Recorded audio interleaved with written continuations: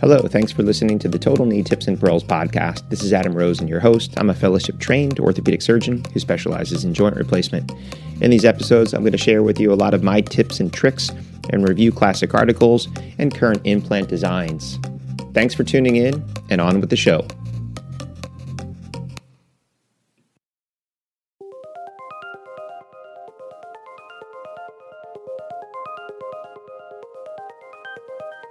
Hello and welcome back. This is Adam Rosen, and you're listening to the Total Knee podcast, Tips and Pearls. So today I'm going to get into the thing that I believe most people want to hear is what actually happens in the operating room. So we're going to start at this point with going through the patient is under anesthesia and they've already been prepped and draped, and now it's time to do your timeout. And once again, you'll hear me use the idea of a mantra, like a experienced pilot going through their checklist. No matter how many times you've done it, really try to have a way of doing it the same way every single time. Many hospitals may have a specific way of them doing the timeout, but make sure that you follow through with that. So we always check the patient, the date of birth, that we have the correct side, that the implants are up, that the surgical site has been marked, and you can see that mark, that the appropriate antibiotics have been given, especially if a patient has a history of MRSA. And we use tranexamic acid for all of our patients. We give it prior to, so you want to make sure that that has all been given and verified by the anesthesia team. So at that point, now you get the okay to use the tourniquet. So if you're going to use a tourniquet, I elevate the leg. I do place a towel over my IOband, one, to prevent the slippage of the S-mark bandage, but two, also to prevent any of the powder that may be on the S-mark from getting onto the IOband. The tourniquet is then inflated once the leg has been exsanguinated. Now, when we get to the actual incision, even if you've marked out your landmarks and you have a very straight line with your marking pen, I allude this to the thing that you may hear a forensic pathologist talk about when they look at a murder victim and whether or not the killer was an experienced killer or the first-time killer. They'll talk about the depth and the straightness of an incision in someone that has done this prior or before, where a first-time killer may have very jagged skin marks and at different depths. So when you make the skin incision, you want to really try to make sure that you can add and apply the exact same pressure from the top of the incision to the bottom of the incision and make it all one motion. If you do stop and start and stop and start, what you will see in the office at a month or your 2 or 3 month follow-up is, even though you follow that straight line, you will not have a straight incision. And a lot of patients will take a look at the incision and make an assessment on what they believe the work was like inside if you have a very nice, cosmetically straight scar versus a very jagged scar. So that comes with time and experience, but if you can, try to make sure that you make it one motion incision all the way through, and then you can deepen it as you see fit once you get through the skin. The next thing is really trying to make sure that you minimize the dead space, because if you try to expose a lot of the subcutaneous tissue, what that may then lead to is areas where you can develop hematoma. So once I make my incision, I place 4 main retractors. I use a Gelpi retractor. You could use that, or a Wheatlander up top. And then I have a specialized Richardson retractor that has a Z retractor on the back end that I use pretty much throughout the case. But I use that Richardson retractor, and with the right amount of technique, position, and force, you can actually put that onto the extensor mechanism, push down, lift up proximally. And a lot of times that will strip all the sub-Q fat off and very cleanly expose your quadriceps tendon and the vastus medialis obliquus. And then I place 2 two-prong rakes medially, which will allow me to expose, and I will, again, minimizing dead space, just expose enough of the tissue medially where I will be able to make my arthrotomy and allow for visualization of that arthrotomy at the end of the case to close that. But I make a very, very strong point every single time I'm in the operating room when I'm teaching people is to not stick your finger and thumb and really open up the pes anserine bursal area. It's a common mistake I see people make, and this can lead to a big hematoma forming in that area postoperatively. So now we've opened up our skin, exposed the extensor mechanism, minimized our dead space, and now we make the arthrotomy. And you can do this with a knife. I have friends and colleagues that do use a fresh blade. I do recommend that if you're going to use a blade, use a fresh blade and do not use the blade that you used on the skin to minimize the risk of contamination of skin flora into that arthrotomy area. I typically use the Bovie, and I'll use cut up top, and I will make it one pass as I come proximally to distal and then start to make my curve around the patella, my second assistant will take a marking pen and will mark the inside of the arthrotomy. And what I find is that makes it very easy at the end of the case to then go in and actually repair that perfectly, to make sure that we've come back to where they are anatomically. And then once I do that, I will take my finger on the medial aspect of the patella, making sure that I know where the bone is so I can leave a cuff of tissue. And then once I come around there with my bovie on cut, I will slide my finger down to the tibial tubercle. So once again, I can see, but I can also visualize and feel where that tubercle is.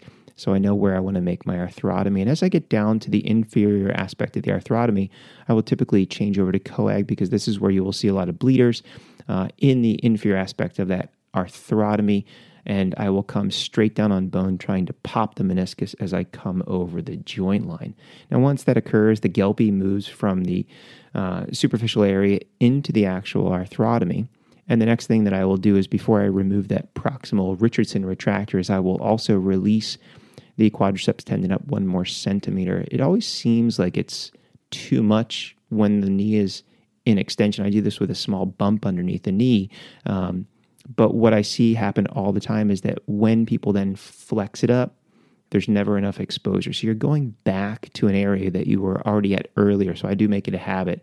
And in the past, I've gone through my VMO split era, and I've gone through my subvastus and midvastus approaches, and I personally didn't see any significant difference in my patients. So I tend to go through a median parapatellar arthrotomy, try to limit the proximal exposure, but it offers me the ability in a tight knee, if I need more exposure, to just extend it up as need be.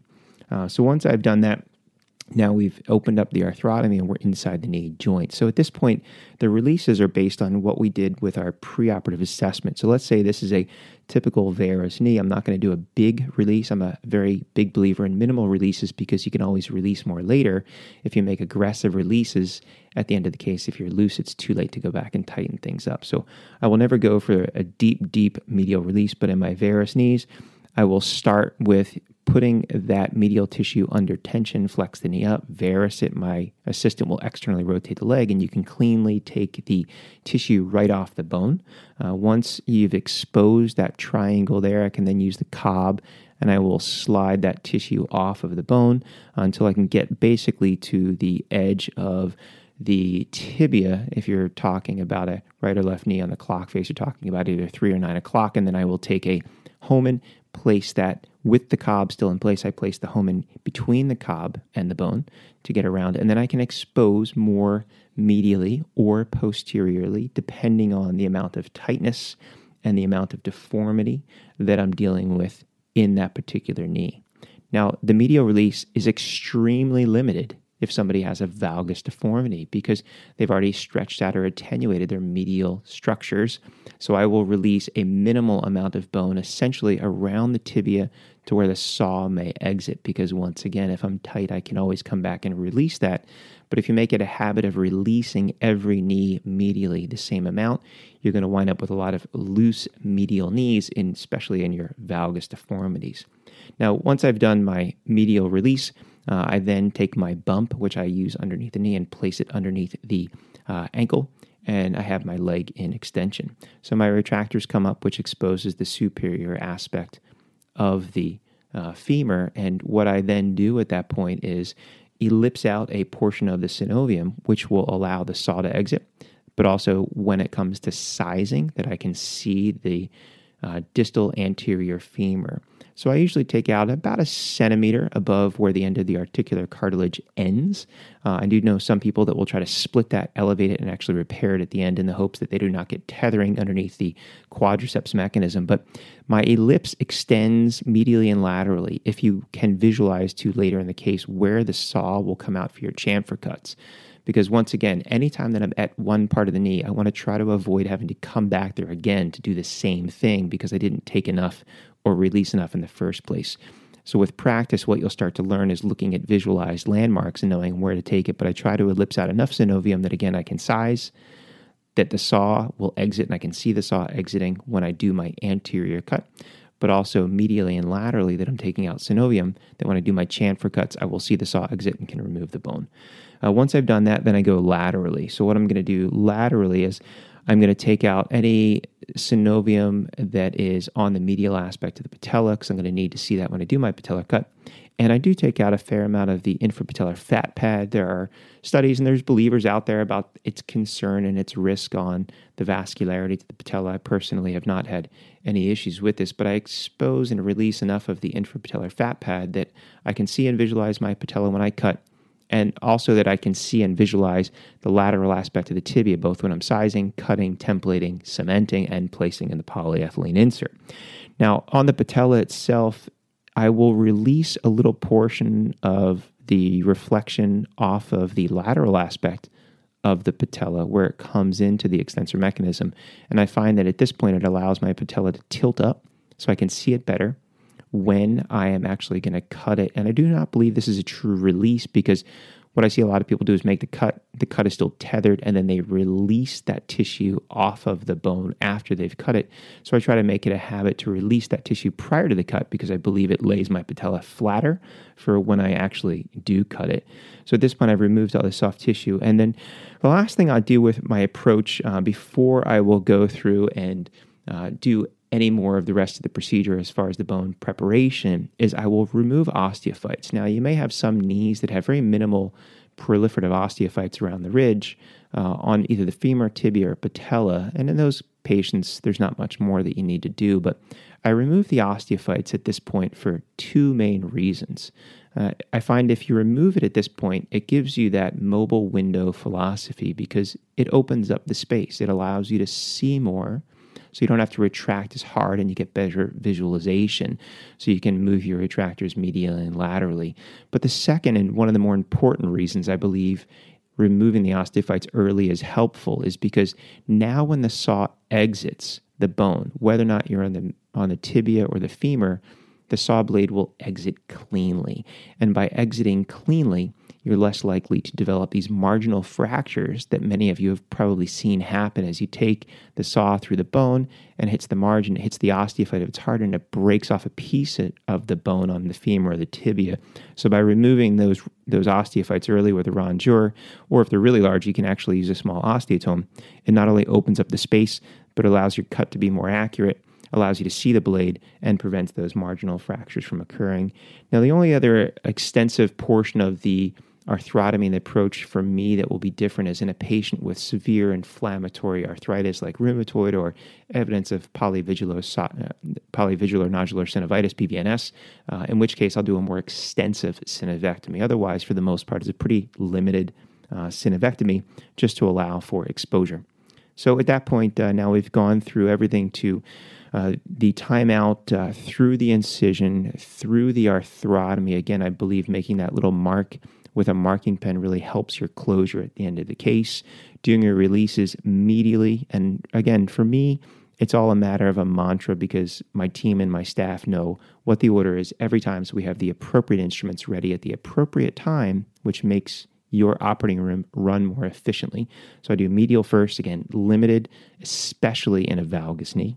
And then superior, release the synovium, coming out to the medial lateral margins where your saw blade is going to come out for your chamfers. And then laterally, again, releasing the tissue off of the lateral aspect of the patella so it tilts better, because you're going to release that later after your cut is made anyway. And then also going after all of your osteophytes if they're there to improve exposure, and also to prevent the risk of a marginal fracture when you're using your saw blade, and a full complete synovectomy for select patients such as rheumatoid arthritis or PVNS. So I hope that's helpful. In the next podcast, we're going to get into the bony resections, and we'll start to talk more about each individual procedure, such as the patella and the femur and the tibia. So again, thanks for listening.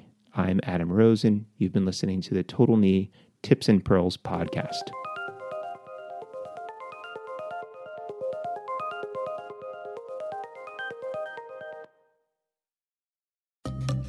You've been listening to the Total Knee Tips and Pearls podcast. Make sure that you're subscribed so you'll be notified of future episodes. And please take the time to leave a review. It helps other people like you find the show. Until next time, stay safe.